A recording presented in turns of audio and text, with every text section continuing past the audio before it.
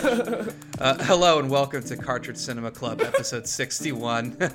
My name is Mark Champlin, and today I'm joined by Alex Wallace. What's up, girls and gays? Me and Mark are recording 2 podcasts today, so let's just fucking get into it. Let's cut the preamble.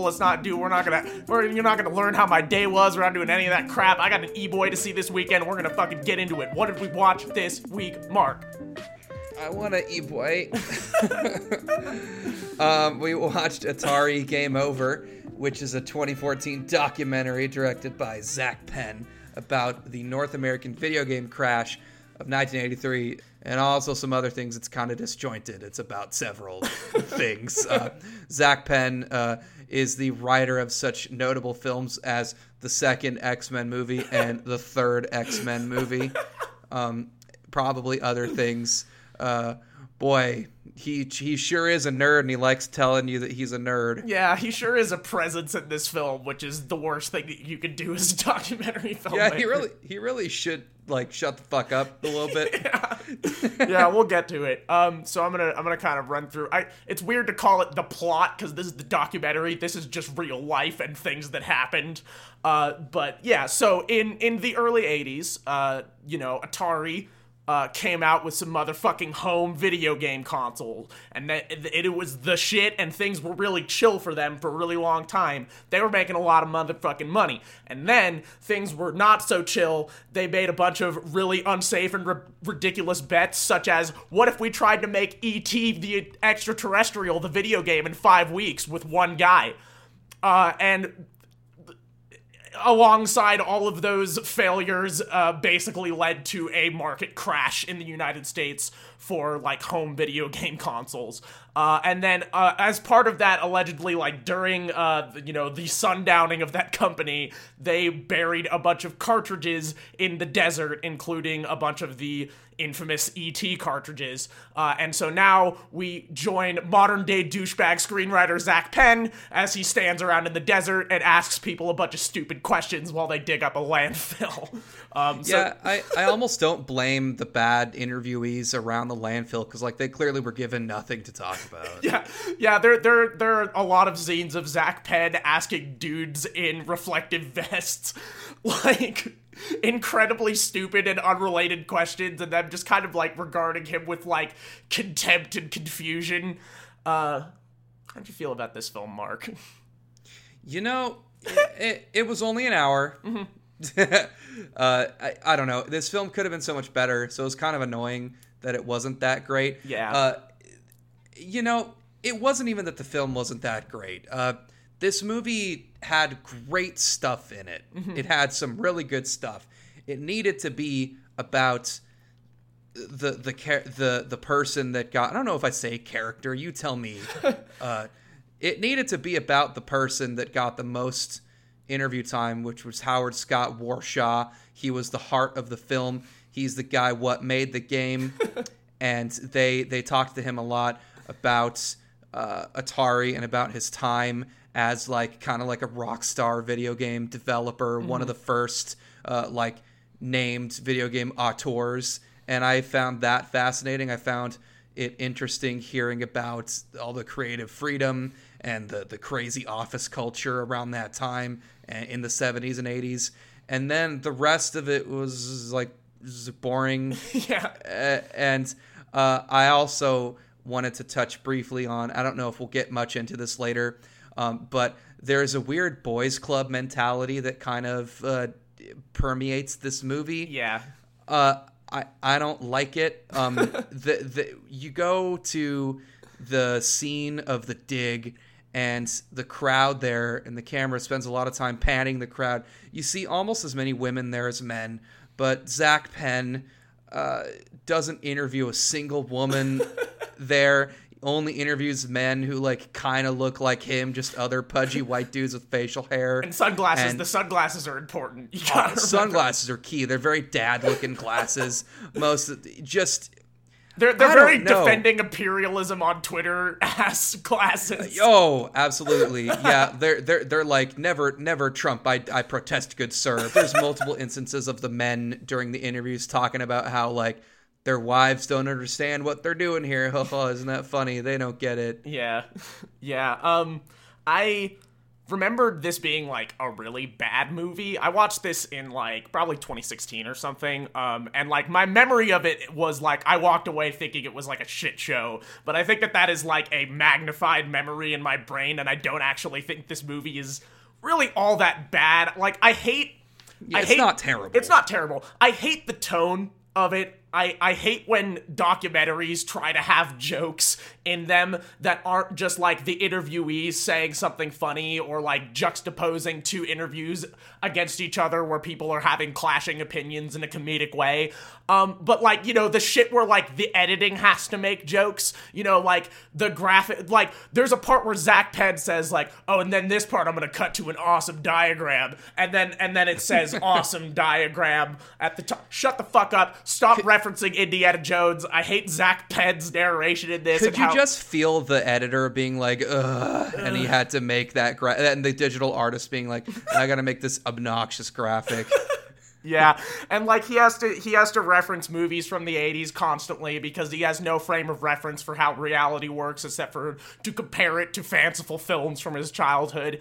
But the thing about documentary is you can get away with all of that shit if you have a good premise and you have interviews that are great. And luckily in this movie they have interviews that are great. I think the Howard Scott Warshaw stuff is fantastic. I think all of the stuff around the Atari history is really interesting and really well executed just because the interviews with Howard Scott Warshaw and some of the other people that worked at the company are so good and so emotionally affecting. But all of the landfill stuff, besides like maybe the very end when they actually dig out the cartridge and you're like, oh shit, they really, spoilers, they've really found them.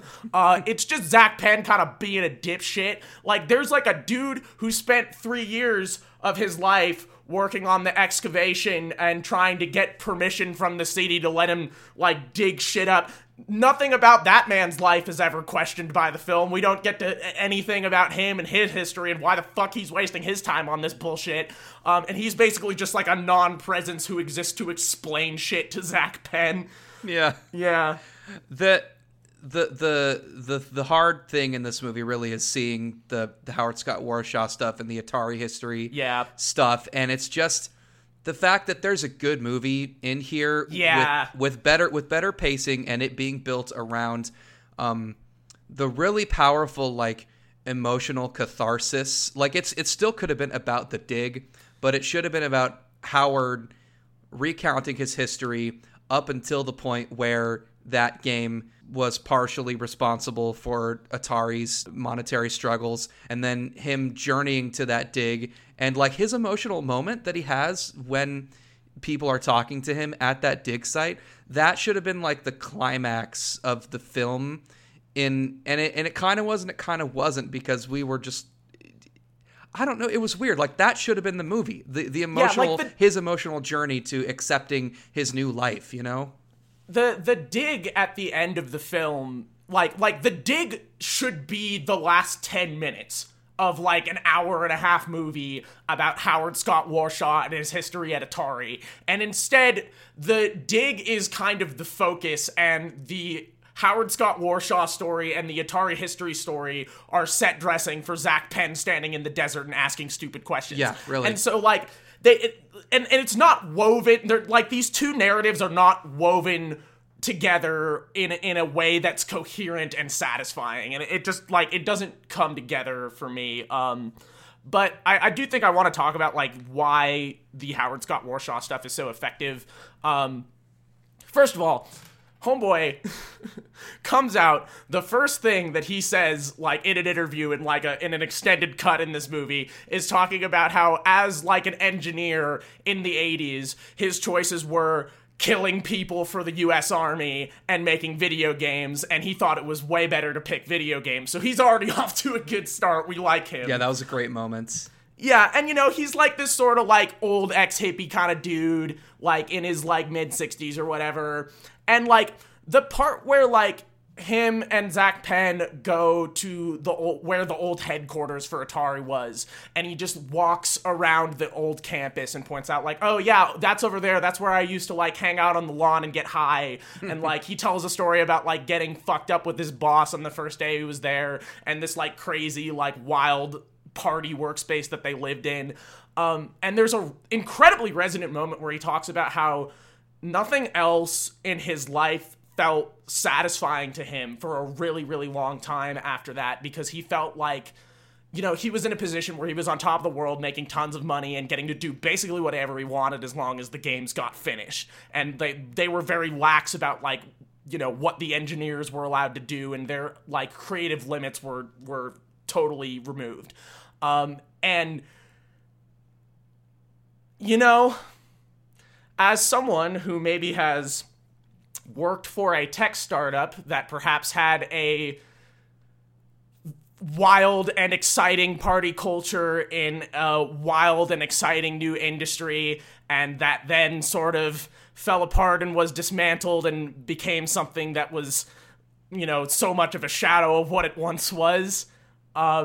This hit me in a particular way. And I think that the interviews with Howard are really, really effective because of that. Like, it hits at a lot of the, like, drudgery that we experience in capitalism, and the way that, like, so many people, like, athletes and musicians, like, have spectacular careers in their early 20s, and then, the tides change and nothing else in their life ever fills them with that much fulfillment. And, like, one of the best bits in this is when he talks about how he, spent like 30 years trying to be a real estate agent, and he fucking hated it, and he did all kinds of different jobs that all made him miserable, and now he is a psychotherapist for people who are like engineers in Silicon Valley that don't know how to talk about feelings because they're engineers.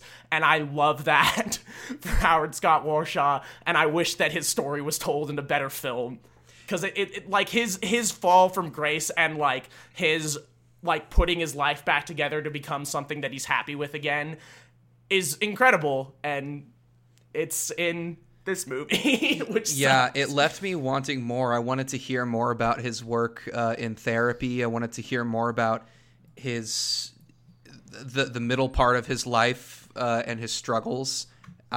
We didn't get we pretty much got 2 sentences about the fact that he's a psychotherapist now, and we got like one nice like little picture of his graduation from the program where he learned all that stuff, and I just wanted more. I wanted more from this movie. Yeah, me too. And also, like, I think the entire landfill excavation thing is stupid.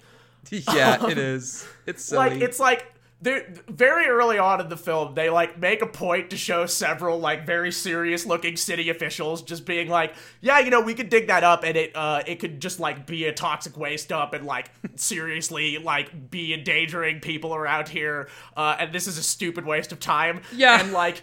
I was kind of like, okay, well, they shouldn't do it then. Right? Yeah, me too. And it's in, like, the first 10 minutes, and you're like, oh, well, I wonder where this is going. And then, like, the film's, like, response to that is basically but the power of video games is just too much to be able to be stopped by these bureaucrats who want to keep people from getting leprosy. God, these powerful glossing over of some serious concerns from, like, the environmental agency. Yeah. And I really side-eye anything that is like, oh, those pesky people at the environmental agency. Yeah, like, even seriously. Divorced of context, that alone makes me, like, cautious with the politics of what's going on. Yeah. Yeah. So I think I'm gonna let you take this one, Mark. Can you tell me about a particular appearance in this film? This is really the last thing we're gonna touch on here. Oh my God. It's not... didn't I say, like, fuck Ernest Cline a lot in the Ready Player One episode? The Ready Player One episode, you sure did. I sure did. You sure did. I didn't... I don't... So, Ernest Cline... I don't want to, like, say that I hate him as a person. I don't know the guy, right? Like, I'm not, like, a malicious person. You know me. I'm a nice guy. But... It's true. He is nice. But... everything that he has made that I've consumed, and every time I've heard him speak or seen him in an interview, he's the most insufferable human being that I've ever had the displeasure of seeing on a screen. I hate him. I don't like him. He why was he in this movie? He took up so much of this movie that could have been spent. So there's this is hang on real quick. Yeah. Ernest Cline is the author of the book Ready Player One, a capitalist love letter to pop culture in excess, the film adaptation of which we watched for this podcast and severely hated. A truly vapid look at why people love pop culture that seeks to answer the question by saying, oh, we love it because it's cool. Isn't this awesome? Isn't that so profound? Look at the Iron Giant. It's so cool that he has guns on his arms. Look at the Iron Giant blow things up with his gun arms. Remember the Iron Giant? That anti-war movie? Let's completely miss the point and exploit its image for nostalgia points. That's who he is. And the entire section of the movie that includes him is just the nerd culture credential gatekeepy part of the movie that for some reason needed to be there. He is on a road trip to the dig site in his fucking DeLorean that he bought with his blood money. And the fucking DeLorean is so much for me. Like, God. Of course you own a fucking DeLorean, just, dude. His life is Ready Player One. Like, it's so funny that he felt the need to create a world. It's funny that he used his writing talent, which I'm sure he has, he wrote a novel that people love. He used that ability to write a world where nerds go into a cyber world and fill it with all of their favorite pop culture shit. And with the money that he earned from that book and movie, he made his life into the life of a character in that he has a DeLorean and he drives around with a life-size E.T. model in it. And he went to go get his DeLorean that George R.R. Martin was borrowing for some event. And then he just like high fives and fist bumps George R.R. Martin and is like, hey, thanks, bro. And George Martin is like, oh, no problem, bro. Have fun at the video game thing. And then he says the line, it's like I'm Indiana Jones going to Westeros to meet Doc Brown and save E.T. And I was like, shut the fuck up, you goddamn dork, I hate you. He is like, the whole thing of Ernest Cline is driving a DeLorean to go to this landfill to see E.T. get dug up is like 5 to 10 minutes of this hour-long film. Yeah. And it is a crime that, like, literally, that any additional Howard Scott Warshaw interview content was left out of this film in order to include more Ernest Cline scenes. Notice that they gave him a camera, like a dashboard camera, because they thought that there's like, oh, he's so, like, cool and smart. He's bound to like say some cool shit on the drive up, and instead it's like they needed to use this footage or else he would feel bad, so they just included a montage of him just drumming along to like Van Halen-ass rock music on his steering wheel with his hands and in his DeLorean and him like making light vapid conversation to his ET doll. And it's like, well, that's clearly the best and only usable footage they got of the Ernest Cline cam. I refuse to believe there. Cline cam. We return now to the Cline cam. I refuse to believe there wasn't better footage and more footage of Warshaw that they could have used to strengthen his story. It felt like Zach Penn just really fucking likes Ready Player One. Yeah. And he was just jerking his good feelings about that book all over the screen for us. It's the worst part of the movie. Any other thoughts on Atari Game Over, Mark? Ernest Cline, if you're listening, listen, man. I think we know you listen to this podcast. We know you listen, and I want to say from the bottom of my heart, I appreciate you listening, even though I show open hostility toward you and your creative endeavors. I want to say that I think that you're a creative guy. I think you can make better things, and I hope you do. Sincerely. Yeah. What are we watching next week, Mark? So I've never played TF2, but you've played it apparently. So much. We're watching those Meet the Team videos, which started in May 2007. I've only seen one of these. I remember it was the one for the Pyro, which is really good. It's constructed using game engine and using slightly more detailed character models, using the game engine rather. This is just a series of short videos introducing the individual characters of Team Fortress 2, and it displays their personalities, their tactics. They were usually interspersed with clips of the combats. It's just a really cool series, and it kind of paved the way for the stuff that Blizzard, coldly and calculatedly copied, as well as the gameplay with Overwatch. It's I'm excited to go back to these. I have, obviously like a deep adolescent love for Team Fortress 2, as a lot of people my age do. But I think also it's interesting because these videos in a lot of ways kind of were Team Fortress 2. Like, so much of the public perception of, like, what Team Fortress 2 is all about has nothing to do with the video games. It has to do with all of the supplementary material around Team Fortress 2, and particularly these videos. And, like, there are people who have never played Team Fortress 2 that have a deep love for these characters and have written gay fan fiction about all of them, and I think that's fucking cool. That's all right with me. I think that's fucking awesome. You should ship the engineer with whoever you damn well please. Where can people find the podcast on the internet, Mark? You can find us at Cartridge Cinema. That's at Cartridge Cinema on Twitter. Join the Discord. It's linked in the pinned Twitter post. You can find us on iTunes and Spotify and SoundCloud, or wherever you choose to consume your podcasts. You can rate us on such platforms as those. Positively would be preferably the way to rate us. You can listen to the music by DJ Tin Man.